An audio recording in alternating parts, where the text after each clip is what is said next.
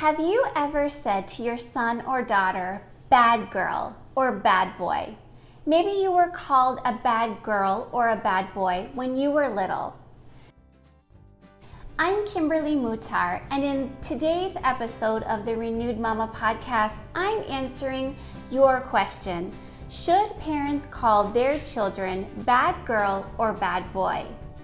I'm a homeschooling mama to 3, a tutor, the creator of Speak Life badges, sticker award badges for kids that help you to speak God's word over your children and break any lies they might be believing about themselves.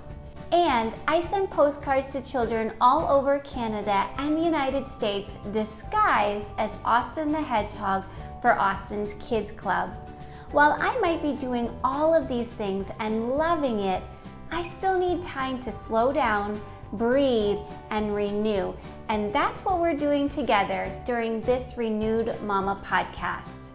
It's you and me chatting away, taking some time to pause and check in with our thoughts, the words we are saying, our parenting approach, and our communication. Because there are 101 things to do in a day, and in it all, we want to think right, speak right, and respond right. Let's stay renewed, Mama. No, Mama, no, Dad, you shouldn't call your children bad girl or bad boy because children aren't bad, they are good. Children originate from the heart of Father God in heaven. He does not create bad people. He created all people, you and me, and your children in His image. You are a partaker or a sharer of the divine, God-like nature. You share God's nature, just as your children share your nature. I'm sure you said, he looks just like his daddy. Father God's DNA runs through you. God is a good God. He is not bad. Therefore, He doesn't create bad children.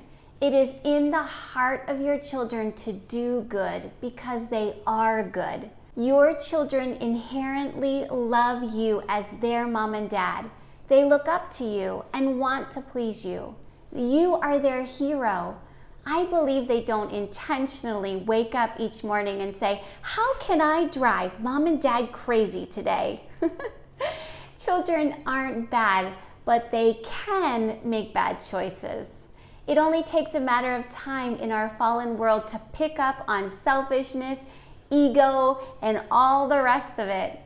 As they live and grow up in our society, the culture, media, video games, magazines, social media, and peers have an influence. As parents, it's our responsibility to guide them in what is right and true and pure and lovely. They don't know unless you guide them.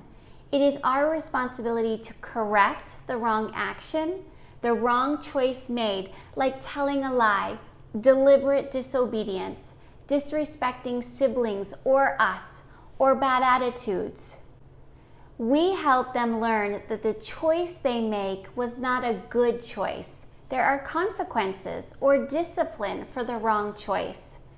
We do it with a heart of love to help our children make the right, better choice next time.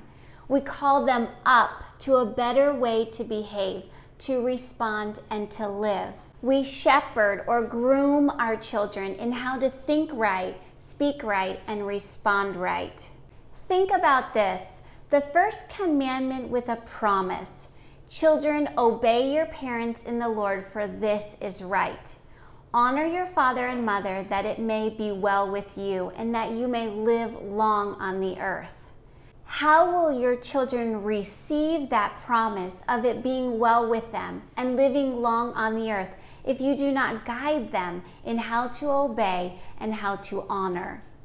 In this guiding, in their learning and growing, we do not put our children down by calling them or labeling them as bad boy or bad girl. If you catch yourself saying to your child bad boy or bad girl, I imagine you are referring to the bad choices they made, like pushing their brother or writing on the wall or having a bad attitude. But mama, your child doesn't know that. If you call them bad boy or bad girl, they think you are speaking to their identity and they receive the words bad boy or bad girl to their identity because they trust you and they look up to you as mom and dad. Here's what you can say instead. You are a good girl. I love you.